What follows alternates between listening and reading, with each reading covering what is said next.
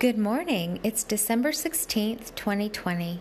O Lord of hosts, God of Israel, enthroned between the cherubim, you alone are God over all the kingdoms of the earth.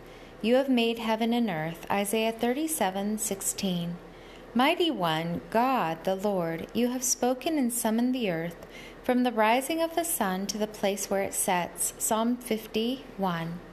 There isn't anyone on earth who continually does good and never sins. Ecclesiastes 7:20. Whatever I do, whether in word or in deed, may I do all in your name, Lord Jesus, giving thanks to God the Father through you. Colossians 3:17. May I abide in you, O Christ, so that when you appear, I will have confidence and not be ashamed before you at your coming. 1 John 2:28. When I am afraid, I will trust in you, O God, whose word I praise. In you I have put my trust. I will not fear. What can mere mortals do to me? Psalm 56:3-4. There is neither Jew nor Greek. There is neither slave nor free. There is neither male nor female, for we are all one in you, Christ Jesus. Galatians 3:28.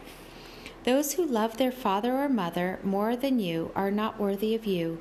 Those who love their son or daughter more than you are not worthy of you. Matthew 10:37. Those who do not take up the cross and follow after you are not worthy of you. Those who find their life will lose it, and those who lose their life for your sake will find it. Matthew 10:38-39. O God, in Christ I have redemption through his blood, the forgiveness of sins in accordance with the riches of your grace, which you lavished on me with all wisdom and understanding. Ephesians 1:7-8.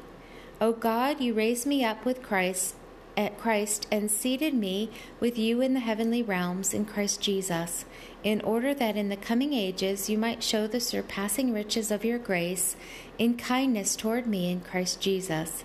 Ephesians 2:6-7. The secret things belong to you, Lord God, but the things revealed belong to us and to our children forever, that we may observe your words. Deuteronomy 29:29. Be exalted, O Lord, in your strength. We will sing and praise your power. Psalm 21:13. Walk with the King today and be a blessing.